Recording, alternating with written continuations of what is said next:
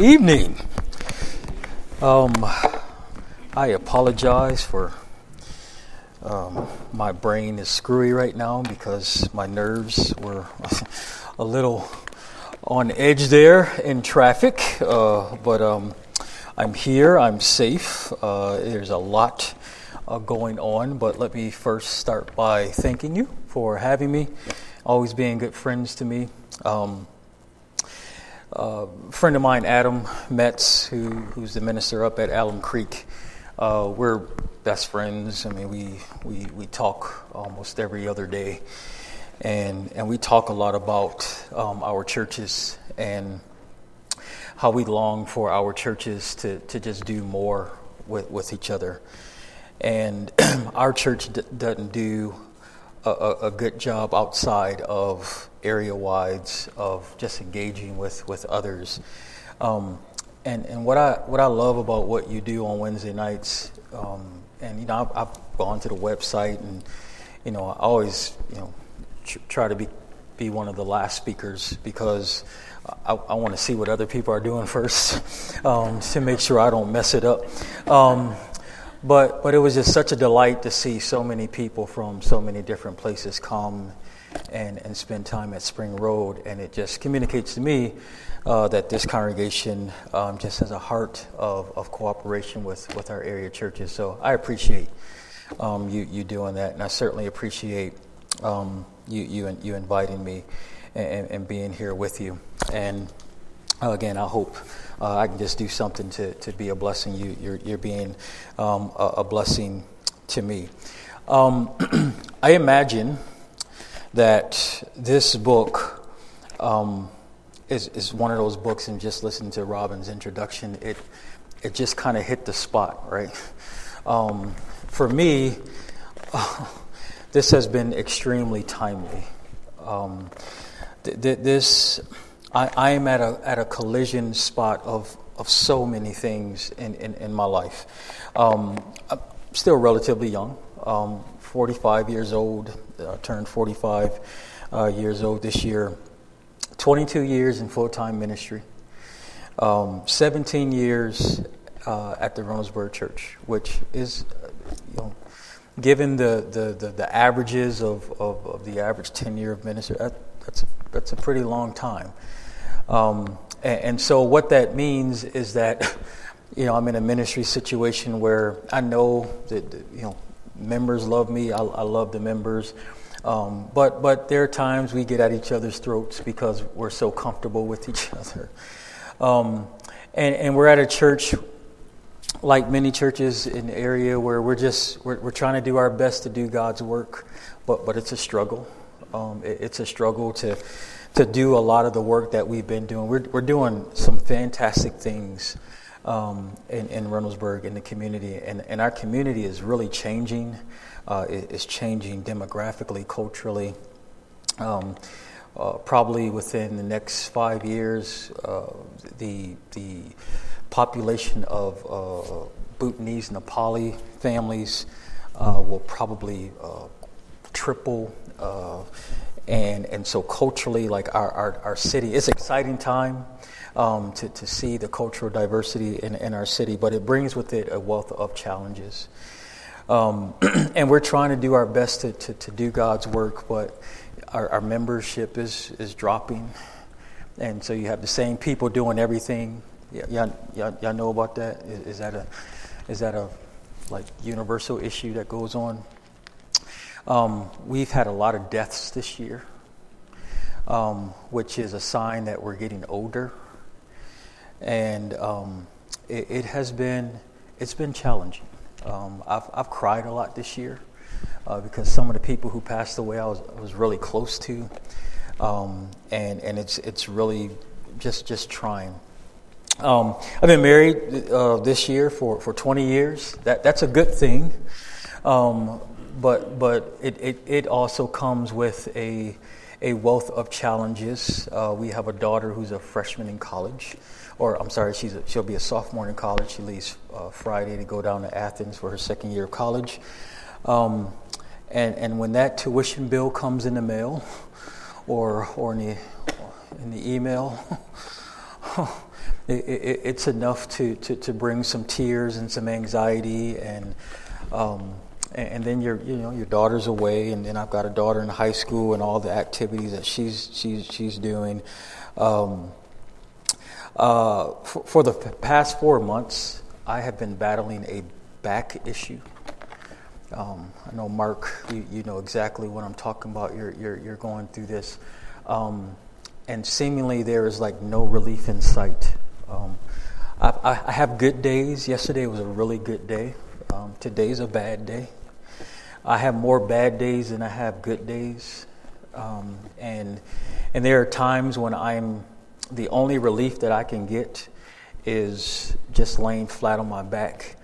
It also means that I'm not able to do a lot of the work that I'm paid to do as a minister or want to do in my passions, because I can't do it physically, and I have to lay in bed.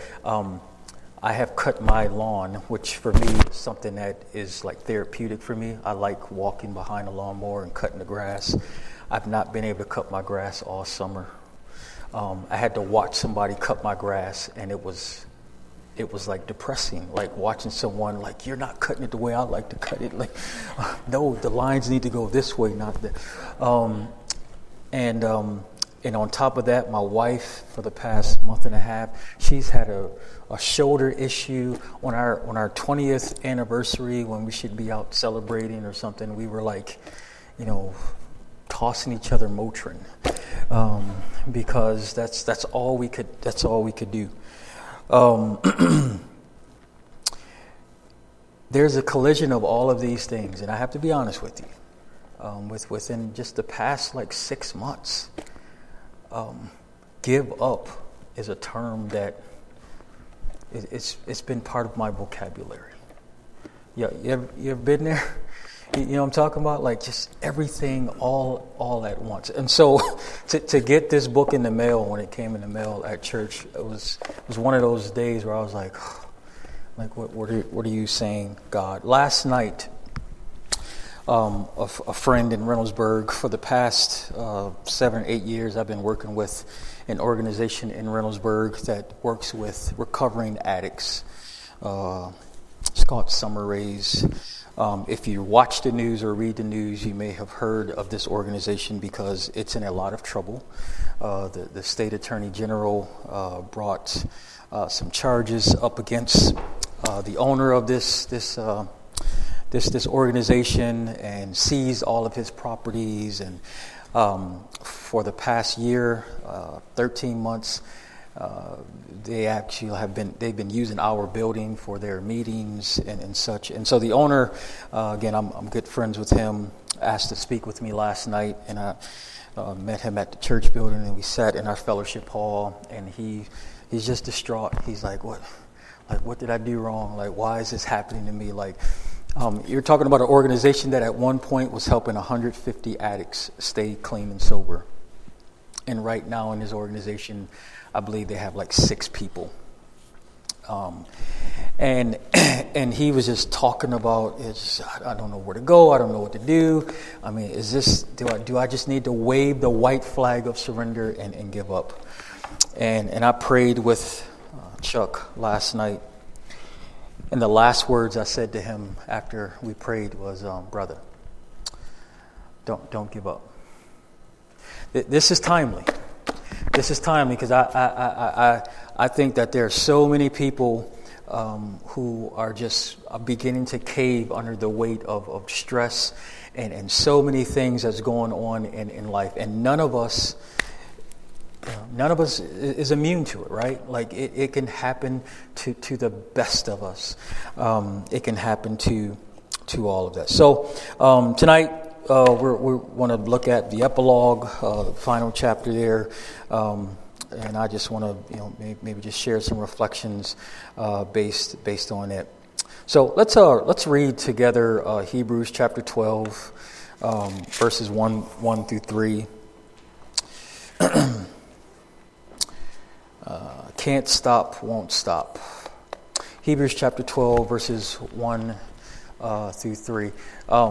in the hustle and bustle to get here, I left my glasses in the van. So can someone read Hebrews chapter 12, verses 1 through 3?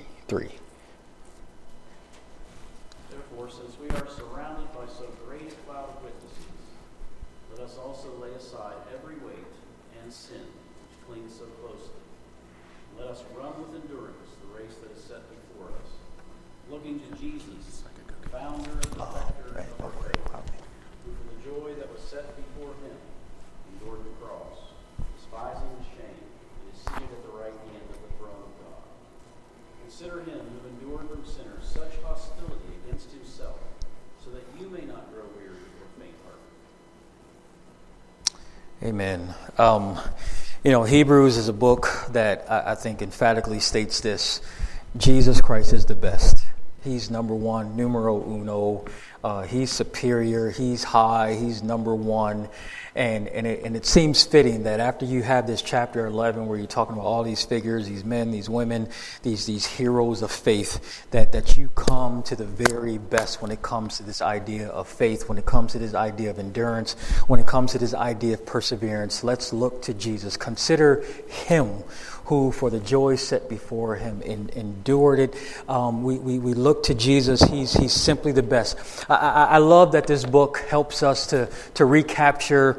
It tries to recapture our imaginations around narratives and stories that are very important to us. If you've grown up in church, the names of these men and women in chapter 11 that we grew up in Sunday school and Bible class, Wednesday night Bible class, and VBS, learning these stories of these men like Noah and Abraham and Joseph and Jacob and Joshua and Rahab and Gideon and David, and allusions to Elijah and Daniel and all these figures in Hebrews 11, where their stories say something, they tell us something. I love how the author Kyle Idleman talks about this idea of a cloud and witnesses and what that communicates, that their lives are telling stories, that their lives are giving testimony to this idea of faith and endurance and not giving up. And we could, in the retelling of these stories, we could exclude all of the drama and all of the heartaches that they endured, all of the obstacles, all of the trauma and the setbacks and the disappointments. We could tell their stories, and we can tell the story of Noah, just how he just built this wonderful big, huge boat and saved mankind, and they lived happily ever after. Or we can tell, the story of Abraham, how he had this son that God promised him, and he lived happily ever after, and everything was just fine. But that's not the whole story, right? The story of Abraham is one that had some setbacks. It had some trauma in it. It had some issues of weariness. Abraham had to wait, almost 25 years before they had the son. They were old. That's something that weighs on you. There are things that went on in the lives of these men and women that make the story full. It's a full story when we consider everything that they went through, the stuff and the messes that they went to, the stuff and the messes that they went through in the book. Kyle Idleman might call those things, heartbreak hills, right? Heartbreak Hill in the Boston Marathon, that half-mile hill that people tell you, you get to that hill and it's horrifying, it's horrific, it's hard to get to. It's those things that make you want to quit. Maybe you're doing well in this marathon, you're running a steady pace, you get to this hill and you just want to give up. Let me hear from you. What are some of the heartbreak hills in our lives that we experience? Heartbreak hills in our lives that we experience as individuals. What's some of the heartbreak hills? What are some of those things that cause you to just throw your hands up? I'm waving a white flag of surrender. Yes. Yeah. Chronic medical issues. Yeah. Oh man, I mean, again, I'm still relatively young, relatively healthy. probably this back issue will go away, but maybe it doesn't. You ever, when I was thinking about, chronic issues, we read the story in, Gospel Mark, Gospel Luke, the woman with the issue of blood for 12 years. Like, we preach that sermon and teach that sermon, and I think we're too quick to just say she had an issue for 12 years, and then Jesus walked by and healed her. But back up for a minute. For 12 years, a chronic medical issue? Like, have you ever really thought about how just distraught you are when you just like, man, I just get no relief? Chronic medical issue. What's another heartbreak hill that we experience as individuals?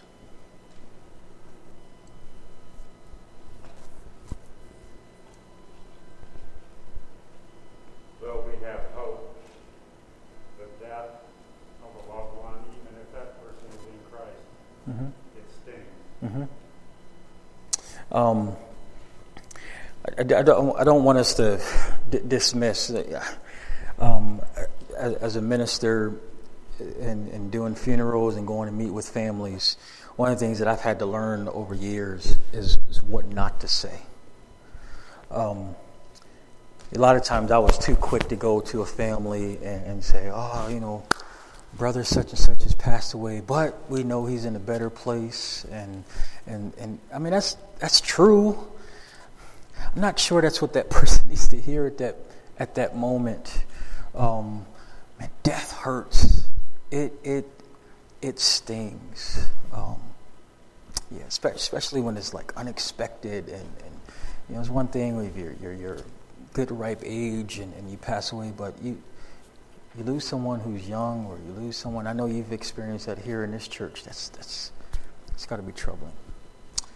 Anyone else? Heartbreak hills. Heartbreak hills.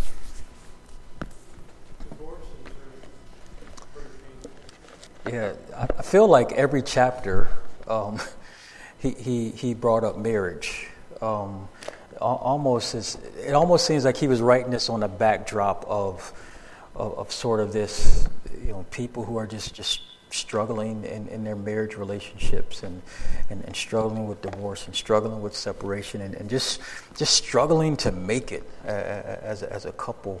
And there are times in marriages. I have a good, I'll call them a good friend, who we talk on a very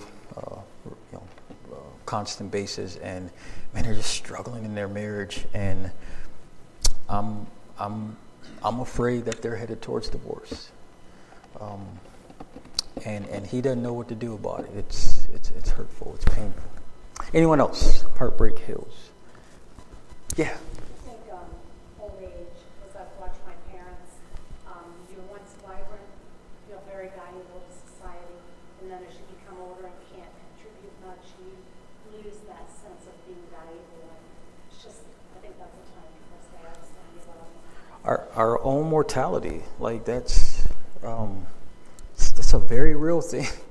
You've been this active, participant in life, like for forever, and then there comes this point where, it's like almost like even with medical issues, when you get to this point where, I have a back issue. We have a member who needs help from time to time. He's in a wheelchair and came home from the hospital, and they just dropped him off in his parking lot. He lives on the 3rd floor of an apartment building. He's in a wheelchair, and they just dropped him off. I need some explanation on who would do that, but okay. Long story short, me and another member are called to help him. This is at the height of my back issue, and me and this guy lifted this guy up in his wheelchair up to his. I shouldn't have done it, right? And there's a point where, Dion, you can't do that. You have to stop. There comes a point when people age that there's some things they just can't do, and they have to stop. and it's mentally, spiritually, they want to wave a flag of surrender. Yeah. Let's move towards church, because this is a place where I've been. What are some heartbreak hills when it comes to like the church? Some things that cause you to just want to just give up. Man, I can't take it anymore.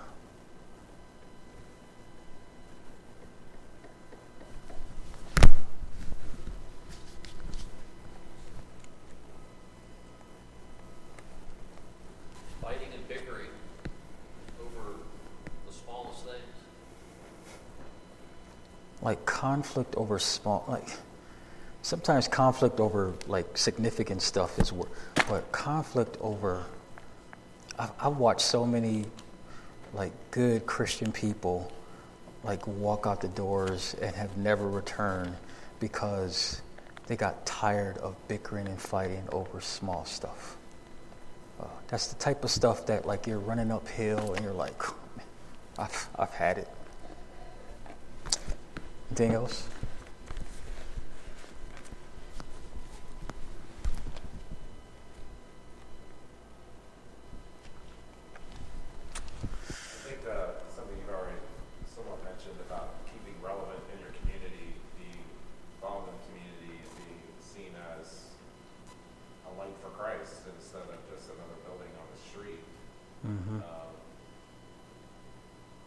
People aren't looking for Jesus anymore. And sometimes I wonder if we're not bright enough, we're not shining bright enough that they see us, or that they, even see it, hear it. Yeah. What about like comparisons? What about like when you start comparing yourself to other churches and you're like, or I'm speaking for me, like we compare ourselves to other churches, like, oh, I wish we were like that, and we find out that like we can't be like that because like we're not them, we're kind of different, and we can't be. But it's one of those things that it's a hill that makes it hard. Eidelman, he moves to I think introducing a text that I think is certainly relevant to everything that we just discussed here about those hills, because in many ways everything that we've mentioned is an issue of mortality. It's an issue of like chronic medical issues. It highlights this, that we're human and that we have a life cycle and that we're eventually going to die. Churches, when we're talking about things that we're doing and how do we survive as a church and how do we keep on keeping on, what we're talking about is survival and dealing with that life cycle. And what Eidelman kind of brings to our attention is that as followers of Jesus, right, as disciples, we need to know how to die, and we need to know that dying and finishing our race is what's important. 2 Timothy chapter 4, 6 and 8, that he spends some time and some attention. I'll try to read this. I think I can do it. 2 Timothy chapter 4, verse 6, this is Paul, probably amongst the last writings that Paul wrote. Some suggest this is it. This is his last letter. This is it. Prior to him being beheaded in Rome. 2 Timothy chapter 4, verse number 6. As for me, I am already being poured out as a libation, and the time of my departure has come. I have fought the good fight. I have finished the race. I have kept the faith. From now on, there is reserved for me the crown of righteousness, which the Lord, the righteous judge, will give me on the day, and not only to me, but also to all who have longed for his appearing. Paul is like, this is it. I'm about to die. But you know what, man? I have fought a good fight. I am about to finish this race. It's about finishing the race. It's I think fascinating how much Paul uses, and all the writers of the New Testament use sports as a metaphor for us to get the spiritual understanding, and it invites us to even look at in our own sort of experience stories of those that inspire us. I love the Olympic Games, Tokyo 2020. Can't wait for the summer. I'm a Summer Olympics guy. I like the Winter Olympics, but you lose me with the biathlon. I just don't get it. But I love the Summer Olympics. I love track and field. I love swimming. 2000 Olympics. I'll never forget watching something that was really strange. I turned the TV on. I was living in Flint, Michigan at the time, newly married, and turned on the TV, tube television, and we're watching the Olympics, and I see this short black guy swimming in a pool all by himself. It was the strangest thing I've ever seen, because it was like I was like, what's up, brothers can't swim with other people? Like, why is he swimming by himself? Like, what's going on here? His name was Eric Moussambani. Eric Moussambani was from a country in Central Africa called Equatorial Guinea. It's a small, struggling country in Africa. The Olympics, as a gesture of goodwill, will often go to countries to try to get them to participate in the Olympics, and they'll try to pick a sport or an event that they could participate in. And so this guy was chosen to participate in the 2000 Summer Olympics. So here's a short video, hope it works, that talks a little bit about what happened with Eric Moussambani. I don't know, does anyone remember this story? I don't know, 2000. Go ahead and play that video for me. Was assigned to represent the country in swimming.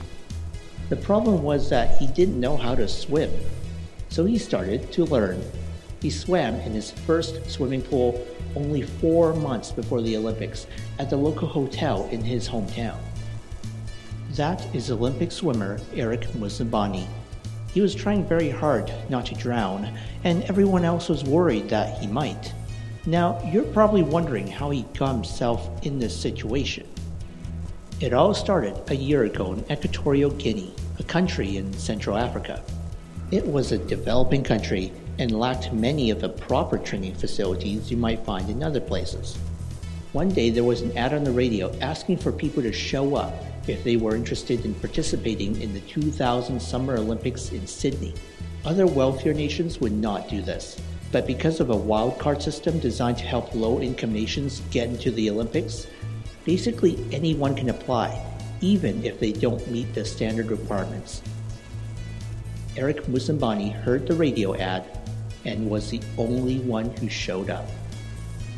When he arrived in Sydney, he saw an Olympic-sized swimming pool for the first time. To put this into perspective, an Olympic pool is 50 meters long, while the hotel swimming pool he practiced in was only 12 meters. He knew that he probably wasn't going to win, but he didn't know that he was about to make Olympic history. As he was ready to race in the largest pool he had ever seen, something strange happened. Everyone else had a false start and was disqualified. Everyone, that is, except for Moussambani. Even though he was guaranteed to finish in first place, he still had to swim. And swim he did, or at least until halfway through. He struggled down the stretch. The crowd, which was laughing a bit beforehand, started to worry that he might be the first Olympic swimmer to drown during his race. They started cheering him on. Adrian, I'm not sure he's going to make it, is he? Oh, he is. This is the Olympics. He's got 17,000 people shouting for him. Moussambani finished the race and set a new record for the longest first-place swim in Olympic history. and thus he earned the nickname Eric the Eel. He didn't qualify for the next round and never made the Olympics again. But that didn't stop him. In 2012, he became the coach of Equatorial Guinea's national swimming squad. And thanks to the attention he got, the country now has 2 Olympic-sized swimming pools. And with his coaching, perhaps one day we will see his name in the Olympics once again. I love that story. I love that story I don't love that he almost died. But when you watched it live, watching it live was incredible. Because there were points where the commentators, you probably heard it in the video, they were laughing. But then there was a moment where they actually they were concerned that he was about to drown. Now, he wouldn't have drowned. Obviously, someone would have dove in and saved him. But they were worried. But the coolest thing was happening while he was swimming. The crowd was going berserk, cheering him on to win, cheering him on. They knew he wasn't going to make the time. Now, had there been other swimmers, it would have been an interesting visual to see most of the swimmers finishing while he was just making the turn. But they cheered him on. They were standing on their feet, screaming for him to finish the race. We're surrounded by a great cloud of witnesses that are saying, finish the race. You might not come in first place. You might not get all the accolades that you desire, that you trained for, but finish the race. The way we ought to do life is in such a way that we are finishing the race. And we have no clue what implications that will have for others in this life when we just finish the race. He finished the race. He becomes a coach for Equatorial Guinea. He becomes someone who inspires others. He leads to them building pools in Equatorial Guinea so that people can train properly. Before, he was swimming in a hotel pool that was only 12 meters. Now people can train in an Olympic-sized pool. He inspired. He's now leading. Who knows? 2020 Tokyo, we might have a gold medal winner from Equatorial Guinea. Probably not. But it doesn't happen if my man doesn't finish the race. If he didn't finish the race, how likely is it that others will say, yeah, I want to go swimming? Because people are going to come swim and say, I'm not going to put myself in position to die, but to see that, you know what? He finished. He did it. He actually, 4 years later, so he finished that race in a minute 50, something like that. He actually shaved his time down to 57 seconds in 4 years. And he wasn't able to compete in London because of a visa problem. So he was going to participate in the London Olympics, but he couldn't because of a visa problem. But he finished the race. People of faith in our churches, we need to finish the race as an example for others who are coming behind us, to inspire those coming behind us that are coming along with us. Finish the race. I don't know what it was that prompted him to keep going, because he could have very well just grabbed on to one of the lane dividers and just took a rest, but there was something that inspired him to keep going. I have a friend, some of y'all might know. Any of y'all know Walt Neubauer? Walt Neubauer used to go to church with us. Used to go to FNK. He's one of those extreme marathon runners. I'm talking about the guys girls that run like the 50-mile races, and he's done a 100-mile race. He's done a 24-hour run before, where you run continually for 24 hours. I have no clue why anybody would ever want to do anything so ridiculous. But I don't want to make fun of him. But he's an endurance runner. I've gone to support him at some races, and I just asked him. I said, "What is it that when you want to quit, what do you tell yourself to like prompt you to keep going? And he says, I say to myself, take another step. How many of y'all saw the movie Hacksaw Ridge? Love that movie. Hacksaw Ridge is a movie about a guy by the name of, I think his name was Desmond Doss. Desmond Doss, World War II. He was a Seventh-day Adventist. Seventh-day Adventists are against killing and war, and so he was a conscientious objector. He, drafted into the military, had to go to war, but he said he would not fire a gun, would not fire a rifle. You heard this story? Went to a battle in the Pacific, one of the bloodiest, hardest fought battles. Hacksaw Ridge, this huge ridge that they had to climb up, scaled wall to get over. And man, they were killing soldiers. And without a weapon, Desmond Doss saved 75 soldiers.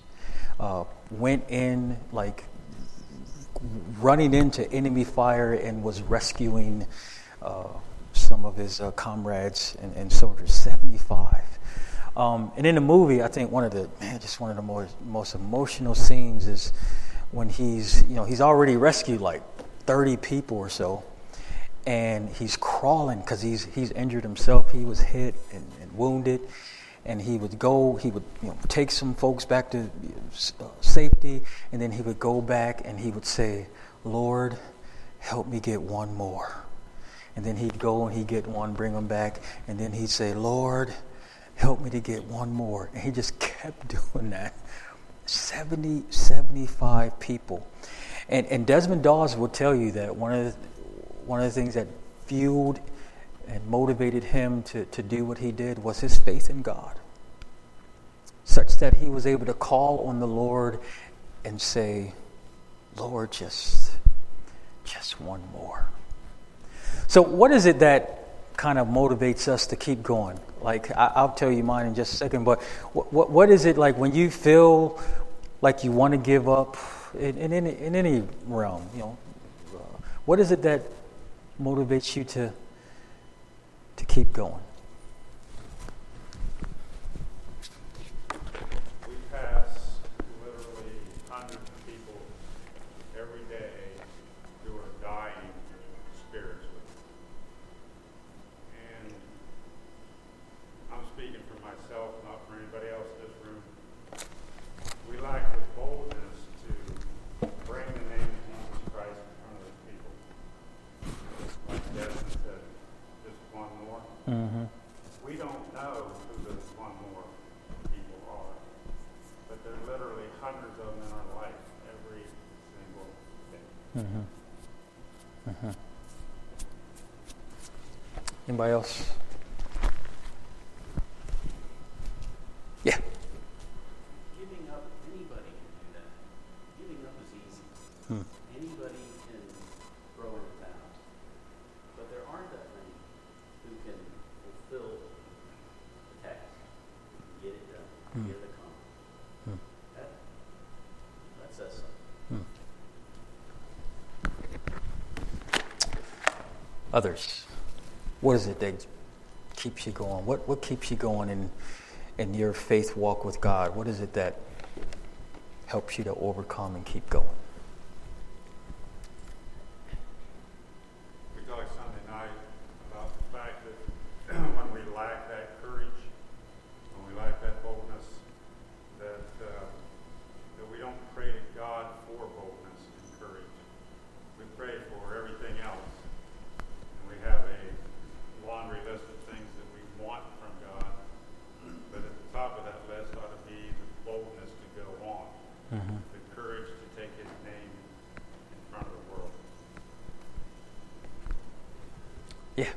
You alluded to this earlier, but God's Word shows us not only success, but also failure, struggle, and challenge. So that to me is it's a proof that God's Word is real. It also gives me confidence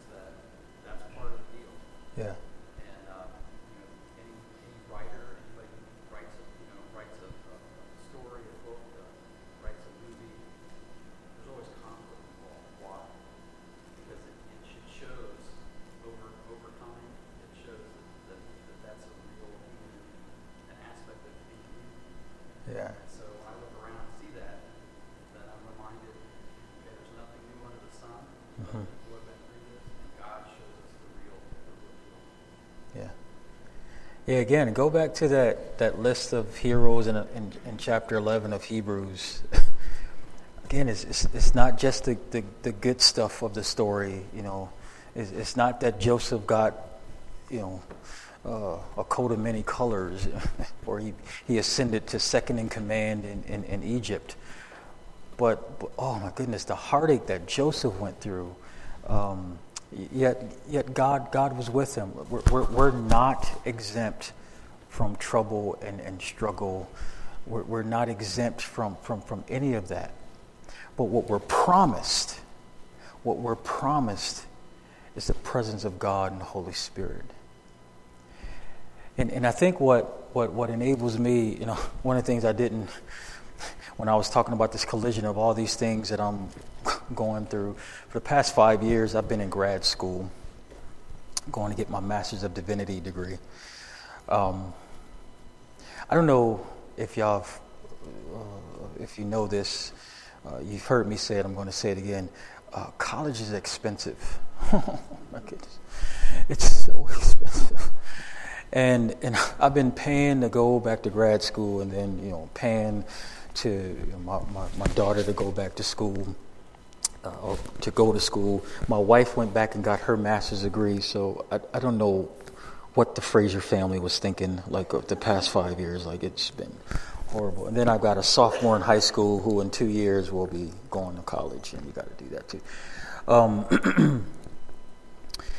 And so last year, I'll be honest with you, I'll be full disclosure, I've really struggled in school. I'm a pretty good student. I'm an A student, but for the first time in my college postgraduate career, I got an F in a class, and I got an F because I just did not do the work. I didn't. It's an online class. I didn't engage online. I just didn't care. I gave up.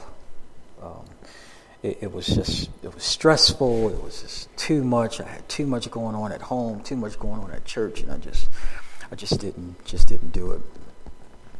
What I began to reflect on is what God has been doing with me in my time going back to school. I have met some folks. In fact, when I leave my drive home, I'm going to call a guy that I met during my studies, a guy by the name of Matt, who has become extremely important in my life. And some of the things that I've learned during my time going back to school is learning to be a more confident leader and a more capable leader. Church, my understanding of the Holy Spirit has been awakened during my time going back to school. I was one that really didn't know much about the Holy Spirit, or was skeptical to wade into that water. Just thought, oh yeah, we have it, but man, the Holy Spirit is something that has become such an important part of my work, my ministry, my preaching. Just this morning, and I can tell you that I had been debating whether or not I was going to go back this semester and complete my degree. And just this morning, I registered for classes, and I'm going to complete it. I'm going to finish. And I think what brought me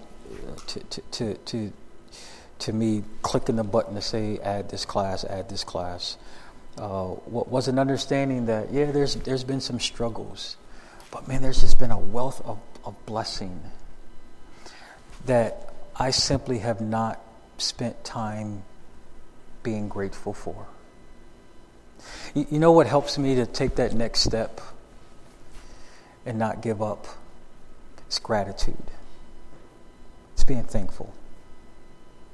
It's reflecting on where I'm at. You know, as much as I complain about the problems I have, they are what we call first world problems.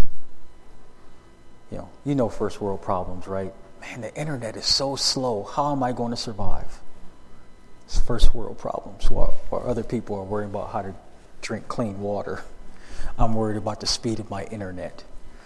A lot of our problems are first world problems. I'm not saying they're insignificant. I'm not saying you have issues in your marriages. That's not significant. That's extremely significant. But a lot of our issues are first world problems that are brought upon by ourselves because we live in such excess that we don't know what to do with ourselves. And we're used to that. And so when things don't go our way like they normally always do, then we complain and we're ready to wave the white flag.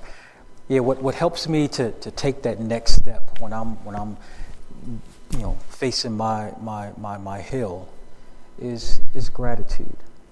I wonder how gratitude would enhance our lives as we try to persevere in this world. Let me kind of draw to a conclusion with this. Idleman starts off this chapter by saying, Christians know how to die. And I believe that. Like, I don't know how people who aren't followers of Jesus, how they handle death. And I know that there's some traditions that have some pretty, I just know that when I do funerals for people who are believers, we celebrate. We cry, but man, we celebrate. There's just something about the way we handle death that it's encouraging. Monty Williams is a NBA basketball coach. He coached the New Orleans Pelicans. They were the New Orleans something else before they became the Pelicans. But he got fired, and he was an assistant coach with the Oklahoma City Thunder. While he was an assistant coach, his family lived in Oklahoma City. His wife was driving on the freeway. A car came over on the other opposite direction, plowed into his wife, and she died at the scene. Monty Williams spoke at his wife's funeral and said some things during that funeral that I think exemplifies why Christians do death the way that we do death. So I want us to watch this clip of Monty Williams at his wife's funeral. Listen. This is hard for my family, but this will work out. And my wife would punch me if I were to sit up here and whine about what's going on. That doesn't take away the pain. But it will work out because God causes all things to work out. You just can't quit. You can't give in. See, the Bible says Satan comes to steal, kill, and destroy. And America teaches us to just numb that, and it's not true, but it is true. All you got to do is look around you. Get outside of these walls, and you know it's true. This will work out. Doesn't mean it's not hard. Doesn't mean it's not painful. Doesn't mean we don't have tough times, and we're going to have tough times. What we need is the Lord. And that's what my wife tried to exhibit every single day. Now, I'm going to close with this, and I think it's the most important thing that we need to understand. Everybody's praying for me and my family, which is right. But let us not forget that there were two people in this situation. And that family needs prayer as well. And we have no ill will towards that family. In my house, we have a sign that says, "As for me and my house, we will serve the Lord." We cannot serve the Lord if we don't have a heart of forgiveness. That family didn't wake up wanting to hurt my wife. Life is hard. It is very hard. And that was tough. But we hold no ill will towards the Donaldson family. And we, as a group, brothers united in unity, should be praying for that family because they grieve as well. So let's not lose sight of what's important. God will work this out. My wife is in heaven. God loves us. God is love. And when we walk away from this place today, let's celebrate, because my wife is where we all need to be. And I'm envious of that. But I got 5 crumb snatchers I got to deal with. I love you guys for taking time out of your day to celebrate my wife. We didn't lose her. When you lose something, you can't find it. I know exactly where my wife is. I'll miss holding her hand. I'll miss talking with my wife. Sam and Coach Donovan probably couldn't figure out why I always wanted to get out of the office, me and Mo Cheeks. Mo probably wanted to go do something else, but we always wanted to get out of the office. I just enjoy being with my wife. I enjoy being with my family. And most of the times we didn't do anything. We'd just be at the house sitting around doing nothing. I'm going to miss that. Let's not lose sight of what's important. God is important. What Christ did on the cross is important. Let's not lose sight of that family that also lost someone that they love. I love you guys. I hope I get a chance to hug and shake a hand and give a kiss on the cheek. But let's keep what's important at the forefront. Thank you. Here's a man that just lost his wife and is speaking about not giving up, not giving in, and keeping our eyes on Jesus. He's living Hebrews 12, 1 through 3. Keeping our eyes on Jesus and understanding that Jesus went through some pain. It was pain on that cross. I guarantee when Jesus was hanging on the cross and he had nails in his hands and through his feet and pierced in his side and all, and had been beaten, I guarantee he didn't have the feeling that you get when you're driving real fast on some hills and your stomach gets all nice and you're like, oh, I guarantee it didn't feel like that. I guarantee Jesus was hurting. We are going to hurt in this life. We're going to have some pain in this life. We're going to have some obstacles in this life. We're going to have some difficulties in this life where everything is not going to go our way. It's not going to be hunky-dory all of the time. We will have some good times. We will have some bad times. It's important that we keep our eyes fixed on the prize and don't give up and finish strong. And understand that Jesus did it before us so that we could do it. For the joy set before him, for the love in his eyes, for us to be in a position to even run a race. So with that in mind as a motivating theme, as a motivating factor, let's not give up. Let's keep going. Let's not dismiss the pain and the hurt. Let's acknowledge the pain and the hurt. And here's the clincher. And this is where I'll close.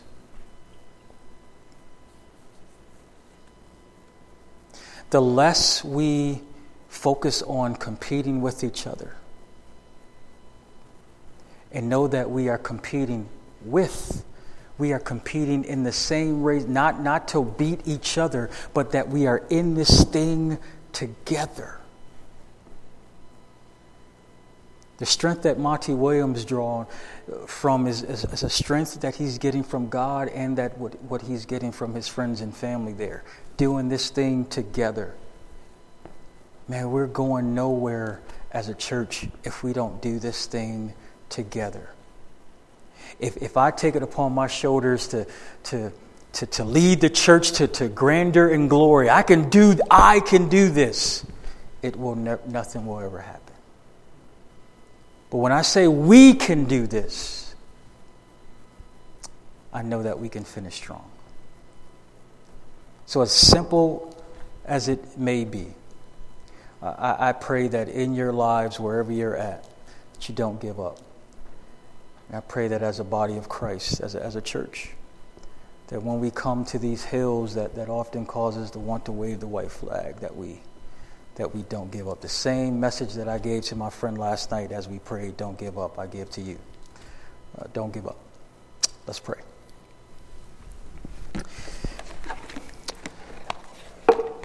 Holy God, you are you're amazing and you're powerful, and God, you have given us a message through so many servants, through their lives, that you have empowered them with your Holy Spirit to endure setbacks and trouble, and you have enabled them to get past the hurdles that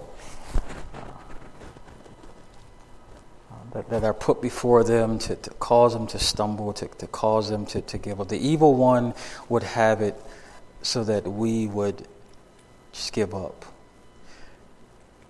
But God, you have given us Jesus as an example to look to. You have given us a spirit to empower us to carry on, to persevere, to run the race with endurance, to finish, to fight the good fight. God, I pray that we would look to Jesus, that we would look to our ultimate resting place. And that's with you. That's heaven. That's where our citizenship lies. God, may we be fueled by a truth and a knowledge that our place is secure with you. And Father, when things on this earth like physical pain or mental anguish or setbacks or hardships or trauma or financial difficulties or chaos and confusion, when all those things hit us, Father, give us the will to look to our resting place. And may it prompt us to persevere, to be strong, to not lose heart, to not give up. God, I thank you for the body of Christ. I thank you for Spring Road. I pray that you would bless this church, that you would give them continued hope, that you would bless them so that they would be a blessing. God, this is our prayer in Jesus' name. The whole church said, hey, thanks for having me.